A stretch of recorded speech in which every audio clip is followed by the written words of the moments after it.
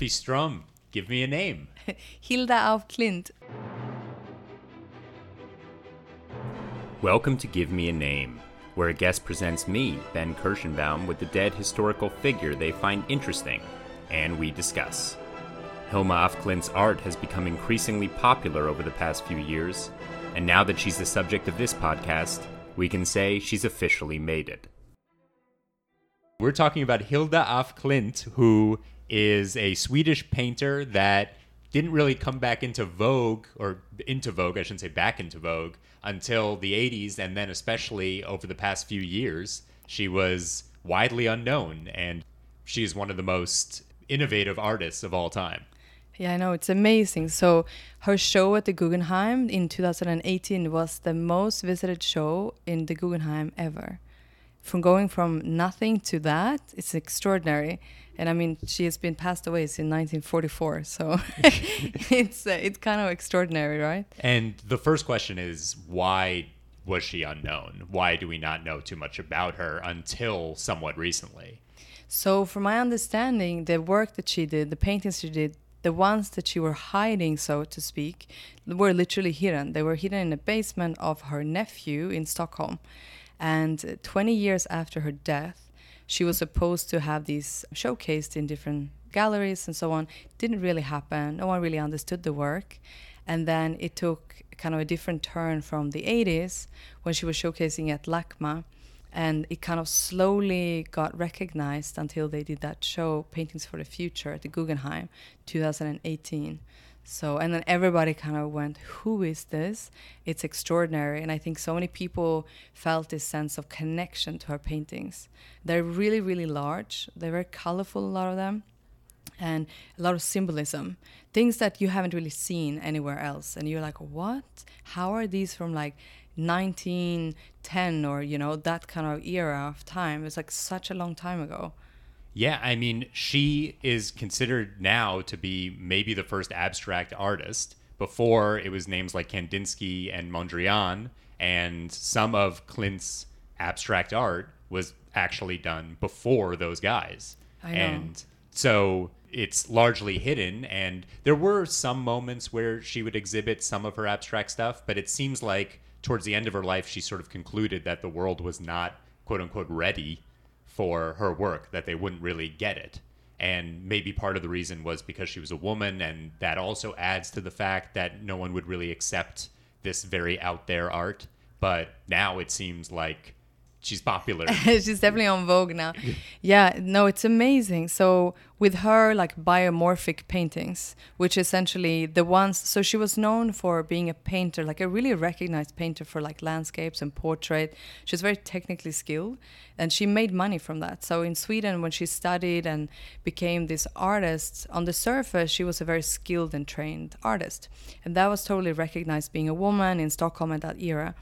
But the paintings that she did that now she's famous for were always very selective circles of people, always like a few specific teachers and leaders like Rudolf Steiner and people like that. They were kind of giving her advice and she was learning with them at different times of her life. And I mean, I can see why she hid them because I don't think that the world was ready for it. And I think the surge of people who now absolutely loves her work is just so clear that that recognition probably wouldn't have been so obvious earlier days. Like maybe they would call her witch or something. Like, you know, there's like, it really wasn't that available, the spiritual aspects that we now have. And you mentioned Rudolf Steiner, who is an important figure in her life. Yeah. So the thing to know about af Klint is that she's an incredibly spiritual person and is from a pretty early age. One thing I read said that the death of her younger sister really like helped turn her into sort of the more spiritual side. And Steiner was a theosophist who then went on to found a new sort of doctrine called anthroposophy. Anthroposophy, maybe that's what it is. Anthroposophy, yeah, I think so. And all of these things are, then there's also the idea of spiritualism, and all of these doctrines are sort of interconnected, different but interconnected to each other. And af Klint gets involved in all three of these throughout. The only reason why I mention it is because when she's painting some of her now most famous paintings, she is claiming that it's like a spirit. She's being called on by a spirit. She's like trans-channeling. Yeah, channeling, exactly. Yeah. Yeah, like she becomes the spirit that she's communicating with. And through her physical body, they create this work together. So essentially, she lets her body be taken over by a higher power, so to speak. And then they get to draw these incredible paintings. From my understanding, doing that, she had a very specific timeline. She will be like, okay, this 5 paintings will take this long. I don't know. Each painting will take 2 weeks, and they will take 5 hours a day. And she will know these things prior, which I have never heard of an artist who knows that. Like, unless you're painting the same thing every single time, right. Like, what artist knows it's going to take like 5 hours and 7 days to make that painting? Right. It's extraordinary. Like, what? Yeah. I mean, usually it takes like 20 times longer than what you expect it to be. Yeah. Exactly. No, it's amazing. I love her paintings because of the composition. It is so dreamy. You feel like you're taking psychedelics, like you're on some journey beyond this reality. And you look at those things, and I just have a feeling like, imagine you had one of her paintings in your house, so you could spend time with it. My girlfriend and I were thinking, after I was doing some research on this, I didn't realize that she already liked it, and we are thinking about getting a poster. Not an original. I think that probably wouldn't work. You should have got that like 50 years ago. It would have cost nothing. 50 years ago it was nothing. Yeah. It cost nothing. They'd be like, take it for free. Oh my God, that would have been amazing. Yeah, I think that's a really good idea. There's so much symbolism in them that I think you only realize by spending time with it. Like, it's like a living thing. And there are a lot of themes in there. One of them is that a lot of these philosophies that I just mentioned, first of all, I saw that like the word religion shouldn't really be applied to these, or at least theosophy, for example, doesn't really consider itself a religion. It was founded in New York by a Russian immigrant named Helena Blavatsky. And just the general definition, it says here that it mixes all the religions of the world, and was actually a way that a lot of Eastern religions like Hinduism and Buddhism came into the West a little bit. And then Steiner kept westernizing it a little bit more and applied it more to sort of human endeavor. So again, a lot of these theories are sort of related to each other, but not, identical. It's kind of impossible to look at Af Klint's work without also taking into account the spiritual side of her.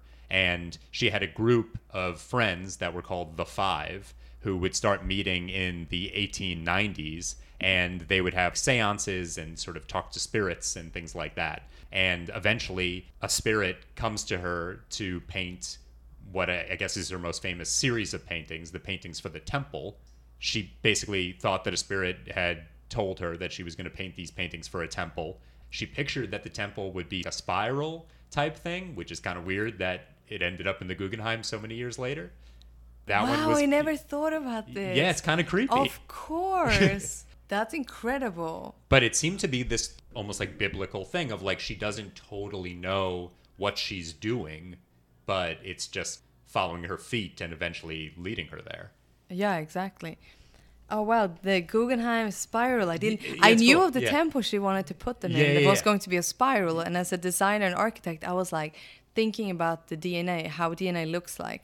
And obviously it's a spiral. It's like this whole connection with rebirth and life extension. And that's so interesting. The Guggenheim, a spiral, of course. The spiral thing is weird. I saw also someone mention, because a lot of her works also kind of incorporated modern science. So if she's painting during the late 1800s, early 1900s, you have tons of cool stuff happening, X-rays and electromagnetism and eventually breaking open the atom and all this stuff. And she has a lot of works that have to do with like evolution and atoms and things like that. But the thing that was weird to me was the spirals, because DNA we don't know about the double helix for another 50 years. So there are creepy things in there where it seems a little prophetic. I mean, this is what I love about it. Yeah. I saw one of her paintings in the new museum, maybe like 7 years ago or something. And it was just a few works. I can't even remember which ones were there, but I just remember that I walked into the museum and it was a group show. And then I see these paintings, and having a spiritual practice myself, I looked at them and I'm like, this is not a normal painting. There's something else about this.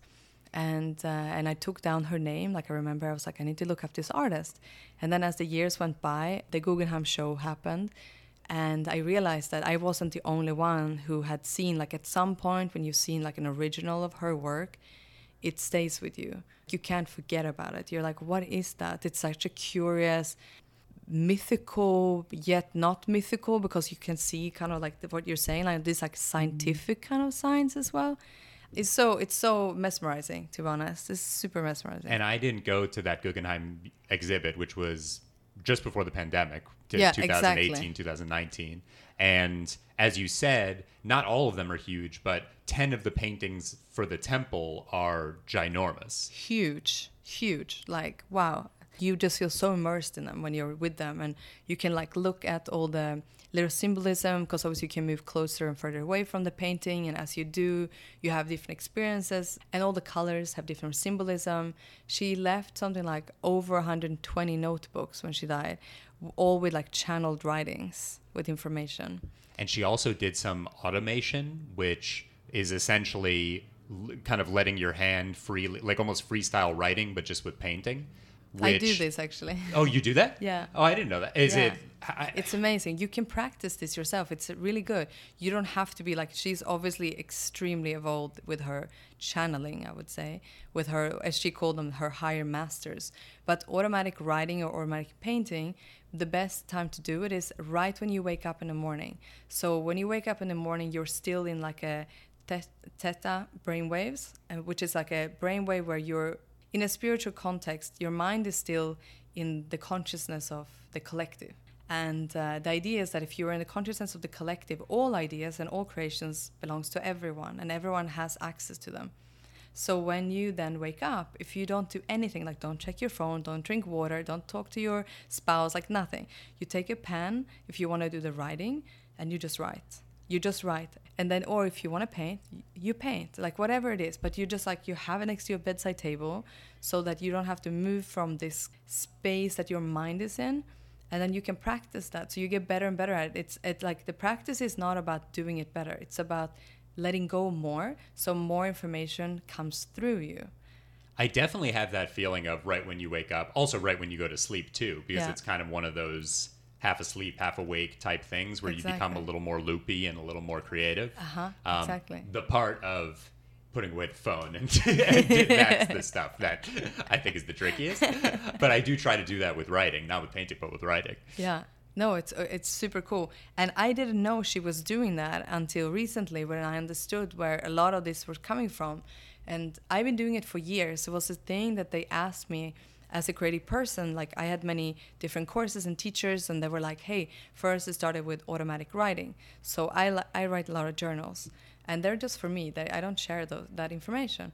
So I started doing that automatic writing.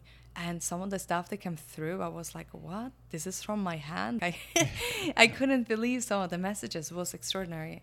And then with the drawing, it's trickier, I would say, in the mornings, because it's a little bit more of like an exercise, so to speak. The writing is easier. I also do voice notes. I will just like take my phone. If I have my phone, I don't have pen and paper. I will record a voice note, and I'll just speak out loud whatever comes to my mind at that moment. And usually you ask me like 2 hours later, I will not remember what I said. And do you usually go back and then edit or just sort of review what was in there, good chunks that might be useful for the future? Yes, I do. And I'm always surprised. I'm like, when was this from? Like, it's almost like a memory blank. Yeah. You know, it's super interesting. And she was doing this automation thing before the Surrealists, who decades later would claim that style as or that approach as their own. But again, it's a lot of ways where she's doing stuff that other artistic movements get credit for. But these paintings for the temple were in the first decade of the 1900s. And when you talk about Kandinsky, it's not really until the next decade. So Kandinsky and she actually had works at the same exhibit, but it was her landscapes and botanical painting, like the more typical things that she was showing out there, as opposed to showing these things that were so futuristic. Yeah, exactly. It's very interesting that she didn't decide to showcase those things, even in just a few of her work, because they vary. I mean, some of them looks very, very abstract, and some of them looks less abstract. They're more like geometrical. And it's hard maybe to imagine that time frame that people would be so shocked by, say, geometrical paintings. But from my understanding, it really wasn't existing at all. And I think that's even more interesting. Like, her work is very expansive, and then it's very intimate, and it has colors that I think are very unusual for that time period, even though, of course, every painter has access to the same primary colors they could have painted with that palette anyhow. But it's just she's using these, like, I mean, they work like the pink ones and the like purpley tone ones, the massive ones. So interesting to understand how they were thinking at the time. There was a bigger group, or spiritualism. More people were inclined to, I would say, not only believe but also practice that type of spiritual connection to like higher masters and channeling. So it wasn't as unusual as we maybe think it was. I think the time period around the wars, like Second World War and so on, people stopped believing in these things, and it went in more to like a Western science where like spirit and channeling, like that's not part of everyone's accepted belief system. Yeah, I mean, it was incredibly common. A lot of the stuff actually happened not far from here in New York and New York State. There was this Second Great Awakening in the 1800s, early 1800s. The most famous religion to come out of that is Mormonism, which started in upstate New York. There's also this idea of more official spiritualism. There were these sisters, the Fox sisters, also in upstate New York in the 1840s, who started experiencing spirits and stuff like that. And they started going around the country talking about their experiences and forming this new philosophy / religion. Interesting, what I was reading about them is that for a year, one of the sisters then recanted everything that she said. She's like, actually, I was lying. And then she went back and she was like, no. The spirit told me to say that I was lying, and then went back to saying that it was true. Well, that's not very good. Yeah, I mean, but in any case, any of these things, these sort of out there, esoteric, spiritual, I say out there from a modern perspective, but absolutely, like, they were very, very popular. I had an episode about Rasputin, who was a mystic healer in the late 1800s, early 1900s in Russia. And in the episode, I was saying, and my guests were saying, that this was not rare. This was a very, very common thing for Europeans and Americans to get involved with these sort of spiritual, mystic philosophies. I mean, if you want to compare to things like, say, magic mushrooms, psilocybin, right? Right. So they were not illegal for most of humanity. They became illegal for consumption recently, like as of 1960s or 70s. I can't remember exactly now. It depends what country. And from my understanding, they were used widely in different kind of more communal settings, like tribe settings, like in Siberia and other places like that. They still use them in communities, and they're seen as a way to connect to nature. And through nature, they see God in different ways. So it's for sure something that people were more inclined to have a wider perspective of at that time, because also I think they were living closer to nature. And I think every time you spend more time in nature, you start questioning things, the bigger picture of things a little bit more, and you start maybe feeling more compassion for the living existence that you are in. So I'm not surprised that we kind of retracted from that a lot in the big cities, and they were obviously living in a closer connection to themselves and to nature in all of these periods that we're talking about right now. And she in particular. So she's born in 1862 in Karlberg Palace in Stockholm, and they take trips during the summer, and she's very much exposed to the outdoors and nature. What is important to note about her is that before she becomes more of an abstract artist, as we alluded to before, she is very classically trained. She goes to the academy in Stockholm. Sweden is more eager to have women participate in painting than most other countries in Europe at this time. And her father is in the Navy and is a mathematician. It's not the road you would think to go into sort of this like more out there art. Yeah, exactly. And I mean, in Sweden, we had this equality, I would say, between men and women from very early on. So she could have a very independent life doing her things, which was her paintings and her art, without needing some kind of approval, neither of society or her family. So it's very beautiful. I haven't understood actually if she did have a romantic relationship. I was looking for a while and trying to search for it. It doesn't really seem like it. Yeah, I didn't. No one so far have talked about it, and I haven't read about it anywhere. Not so. addressed, right? Yeah, I mean, not addressed at all. no kids. Exactly. So I was thinking the same thing. I'm not exactly sure. Yeah. So the 5, these women. So this is kind of what really caught my attention when I started learning about Hilma after seeing her paintings. So the 5 is Hilma plus these 4 other women, as you mentioned before, and they have these seance sessions where they connect to spirits, which they call the higher masters. Some of the names of the higher masters I found out, and they hard to pronounce, but yeah, one of them is called Amaleyel. And I believe that first one is the one who tells her to make the paintings from the temple. Exactly. And then they had 2 other ones. One was Anada and Gregor. Gregor's a very normal name. It's very funny. Higher masters come all sorts of names. All it's sorts like, of names. It's like horses. Some of them are way out there, and some of them are like, Greg. Yeah, exactly, Greg. So, from my understanding was that they got all these messages, and they got like better and better at interpreting the messages. And you can see that in there, like there's a lot of sketching that they did, like just smaller hand sketches and stuff. And they're super interesting because they have all this channeling in them. So in her notebooks and diaries with different words and explanations. For example, she uses the U, the letter U, and the letter W. And apparently there's writings in her journals, over 40 different kind of interpretations that she has of each of these letters when they're in the different paintings. So it just seems like it's a very expanded body of work, like how she's interpreting also what she's doing, because it seems during the period she's doing these paintings of the temple, she doesn't know herself what she's doing. She's just following the higher master, essentially. And we should also say that some of those other painters we were talking about, Kandinsky, Mondrian, they're also in the same circle of spiritualism, theosophy. It's very, very common, particularly with this particular form of art. The other thing that's, I thought, a little bit spooky is that Mondrian, Kandinsky, and she all die in 1944. I know, I saw that, and I was like, what's going on here? Yeah, what that one was creepy. That's very creepy, right? Yeah.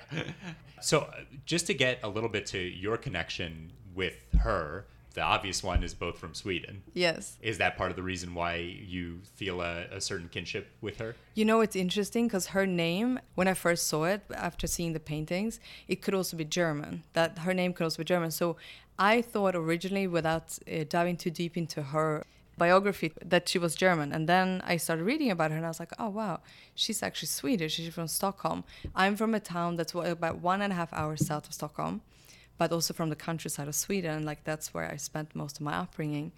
And in Sweden, I would say that they were very successful with the witch hunts in the 13th century, because we are the most secluded country in the world. Like we don't have religion, even though they're very successful with essentially killing our belief in paganism, which is kind of what she's touching on is a little bit towards paganism, which is nature and kind of this biomorphic, geometrical, which is all to do with like the DNA and the atoms and the evolution of plants and animals and so on. So what's very interesting is that her being a Swedish woman painting these kind of paintings in an area where I have never heard about people in Sweden being very interested in any theology or spiritualism.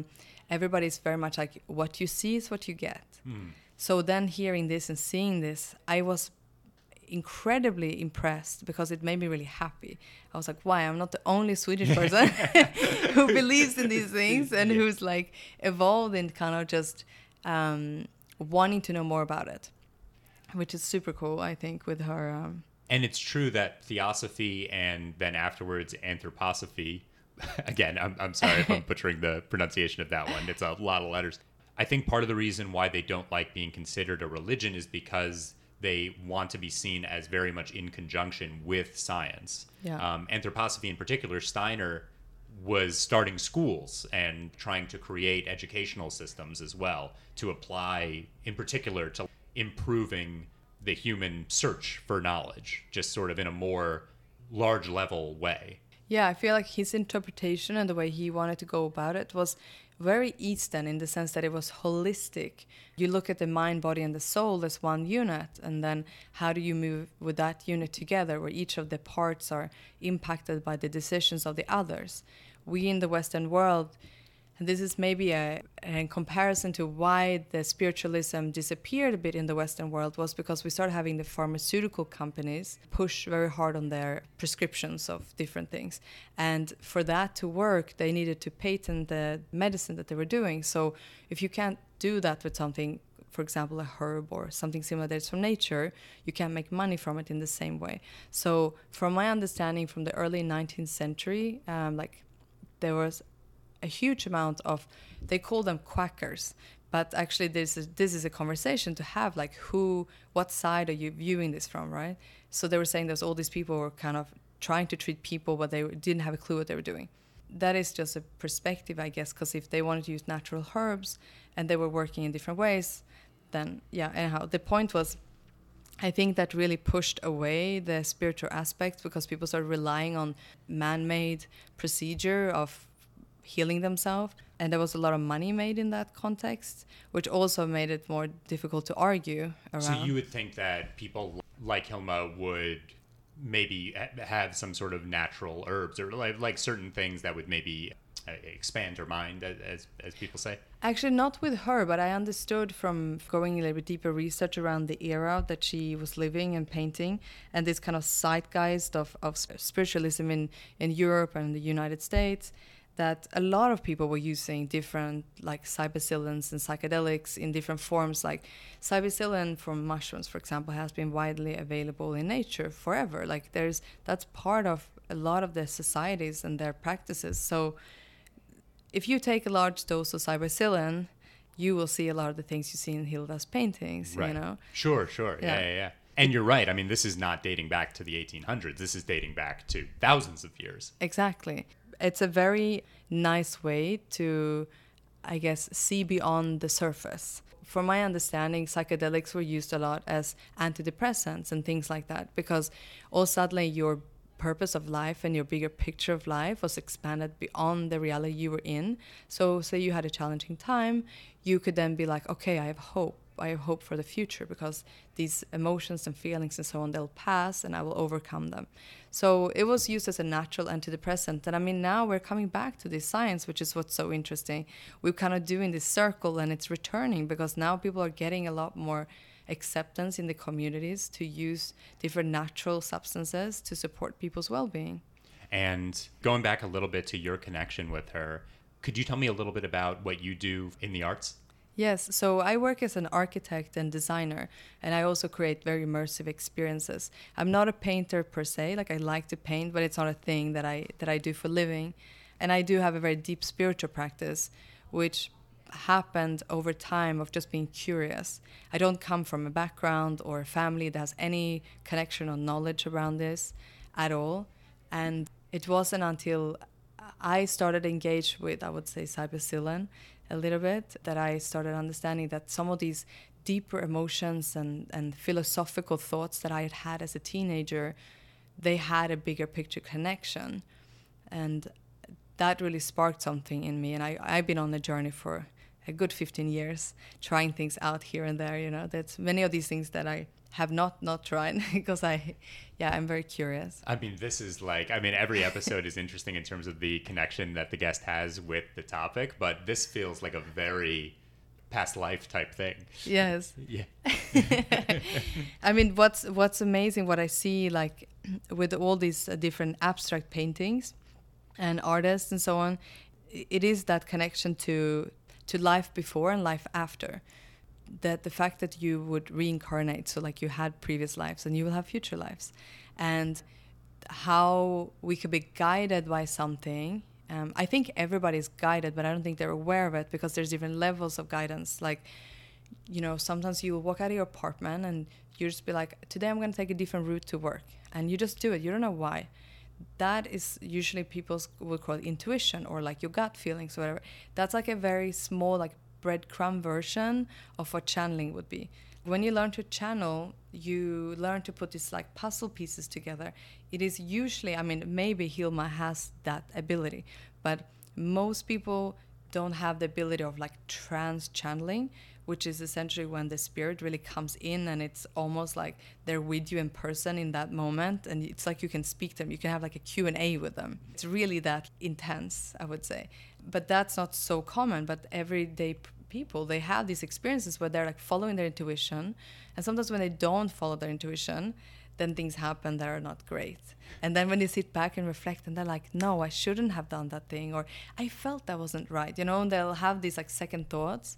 Listen to it, you know, that's all I can say, because it's there for a reason. And as you said, when it comes to art, it's like, why not, right? I mean, you could always edit afterwards. Why not let your mind go where it needs to go? And this was happening in literature, this was happening in art, all at sort of around the same time. And you get this fascinating period in history where everything seems to be a little bit more free in the artistic process. Yeah, I mean, they went from painting landscape pictures, yeah, right. you know, to like some abstract art that nobody could understand in the beginning, but it was blowing people's minds. Like, what is that? Yeah, and it makes sense. I mean, well, first of all, because photography is coming into play. So why are you painting a sunset when I could just take a photo of it? But then also the idea of science showing that there are things we can't see with the naked eye. Electromagnetic waves, atoms, and things like that. So it makes sense that those sorts of discoveries would happen around the same time, that people like Hilma and Kandinsky would start being like, well, anything is quote unquote real, just make these different objects. And the spirals did turn out to look a lot like DNA. You know, it is real. We haven't gotten too much into her actual biography. One pivotal moment in her life is after she is told by the masters to paint the paintings for the temple, she meets in 1908 with Steiner and shows him some of her work, and apparently Steiner was not into it and said that like maybe people in 50 years will get this thing, but he was very critical of it. And she doesn't paint for 4 years after that, and I saw that it was kind of debated whether it was because of that interaction or for some other reason, but that's like sort of one of the pivotal moments in her career. Yeah, that's very interesting. I really wonder what went on in that meeting. I also understood that those years she was also looking after her mother, right? Yeah, her mother blind got sick. mother. Yeah, got sick, so she kind of went and did other things to support her family. But yeah, I wonder what happened there, because I mean she has such a strong connection to spirit, and if she was now channeling these things, like that doesn't go away. You know, you either you're connected to it or you're not. So. And I think he also didn't love the idea that she was a medium, as opposed to in some way looking back and getting the message, but then also reflecting on the message. It seems like Steiner was uncomfortable with the idea of her being just like totally this vessel. Exactly. And I mean, I don't know how he was connecting to the spiritual world, if he was more about science, but then teaching science in a more holistic approach, because that doesn't necessarily have anything to do with the channeling and spiritual connections at all. You know, you can have a holistic approach, understanding that things are interconnected, but that doesn't mean that you believe that you could have a like a seance session with higher masters. You know, they're completely different things. And for those seances, by the way, she was using instruments, different devices in order to interact with spirits. At first, she was more interacting with ghosts and more like people who have died, but then it became more, as you said, these masters who had truths that knew the ultimate truth. I was thinking about the fact that you were talking about her younger sister when she died. That Hilma was 18 and her younger sister was 10, I think. So I had a friend who had a similar situation. She had someone pass away that was close to her, and she was spiritually inclined prior, but as this passing happened, that spirit came to her and like guided her to become extraordinary at channeling, because it was kind of the doorway. She was very ambitious in terms of wanting to connect with that spirit. So I wonder if that death really triggered Hilma to say, okay, I still want to talk to my sister, or having some kind of interaction with her sister after she passed, that then made her go, wow, this is something extraordinary and I want to explore this. I don't know, that just feels like a possibility. And yeah, they use this machine actually that it's called a psychograph. It essentially looks like a box that has some kind of reading tools. Wait, do you want to describe that? Yeah, I mean, it's... yeah, we're like... taking a look at it. It just has like little devices inside. I mean, it looks just from the photo almost like a vinyl record player, which obviously it's not what it is, but it's like a box with different instruments inside. And it has a pendant which is hanging, which that pendant is usually made from crystal, rose quartz crystal or something like this. And what you can do with that is you can work with that. It's an instrument to connect to, usually to your higher self, but who knows what she was connecting to. I have one of them, and the way I would use it is that I would ask first if I was allowed to ask questions. So I would hold my pendant on a chain. I don't have like a box machine like this. I have a pendant on a chain, and this is very common in the like more spiritually inclined communities. And you had this before knowing about Yes, Hilma. I maybe had it for like 6 years. Oh, okay. So this is totally independent. Totally independent. Yeah. And what you can do with that is you can ask questions and it will move. So I didn't know of this existence before I ended up in a course, like a one-day course where they were teaching this. And I still, at this moment, I entered the course, I have no idea what it is. I just knew I had to be there. I trust my intuition. So sometimes I'll sign up for like courses or meet people that I can't fully understand why I'm there, but I have such trust. And usually it evolves into something I could never imagine, and it's amazing. So I'm sitting at this woman who is an extraordinary healer, and she channels, and she's very educated, and she's teaching this one-day course. This is in Australia, back in the day, like 5 or 6 years ago or more maybe. Everybody has a pendant, and with this pendant you can ask questions, but you need to ask first. So you're asking your higher self. You need to ask first if you're allowed to. So you say something like, may I ask a question? You hold the pendant, you don't move your hand. And to my surprise, not having done this ever in my life before, and also never met a person who did this, the pendant starts moving, and you just hold your fingers completely still, and it moves. And you ask it like, show me a yes, and it will move in one direction. Oh. And then you ask, show me a no, and move in another direction. And then you can ask, show me a maybe. So I'm sitting there, I think I'm open-minded, and the pendant starts moving like crazy. Like it moved more than for anyone else in the group. And I mean, I know I'm holding my hand still. I'm like putting it on the table, like really holding it still, and it's swinging hugely. And I'm like, what's going on here? I got scared because I couldn't understand like what is happening. I understood that it's a very common tool for anyone to like ask questions, but anything. Are there rules about the question? Like, essentially our teacher, who's a very like, I would say, clean spiritual teacher, no black magic, everything's about evolution for your soul. Okay. You can't ask for other people's like you can't ask for, say, like, oh, I want to ask for Ben's question that he has, right. unless you're like with me and you be like, I give you permission to ask this. So I will only ever ask questions on myself. Should I? And then I will do some questions that I want to ask. And actually, just to make sure that nothing is done by my subconscious, I usually make little notes. So I will write, like, say, an example. I want to take a trip. And there's 3 different places I want to go to, but I don't know which one I should go. So I'll, like, write a note and on a piece of paper, and I will fold it together. And I'll write all of them, and I will lay them out on the table. I'll go over with the pendant, and I will say, which of these should I go to? So the first one will be like, should it be this place? And then it will say yes or no. And then, or it will say maybe. So sometimes it happened to me that I've done that before a trip to decide, and I'll ask other specifics, like, should I go with this person, or should I go these dates? And I will give like multiple options and see what it says. It's extraordinary. I think I would go crazy. The problem is because I'm indecisive about like every little decision. I mean, every meal I would have to use it. And it's amazing because you're like, wow, okay, this is cool. I mean, I don't live by this all the time, but I just like the idea that there is ways to communicate with what I believe is like a different version of me, And that version of me is usually something that has bigger perspective. Like they know what is to come a little bit bigger than what I know in my little human perspective on Earth in this very moment. So yeah, and to be a little humble and, allow something else to come in. Exactly. Yeah, and Hilma would she used certain devices, as we said, in order to conduct the seances with the five.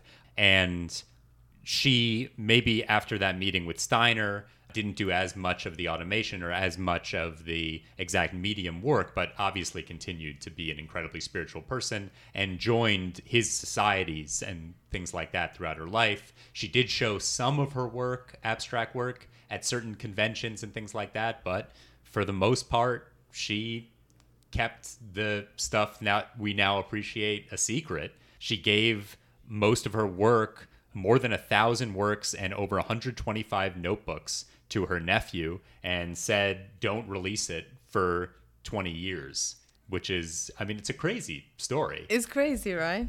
She died in 1944 from an automobile accident, a traffic accident. Yeah, I was understanding that too. I thought that was interesting. And then in the connection to the other abstract artists, like they're all passing away in 1944, is very interesting.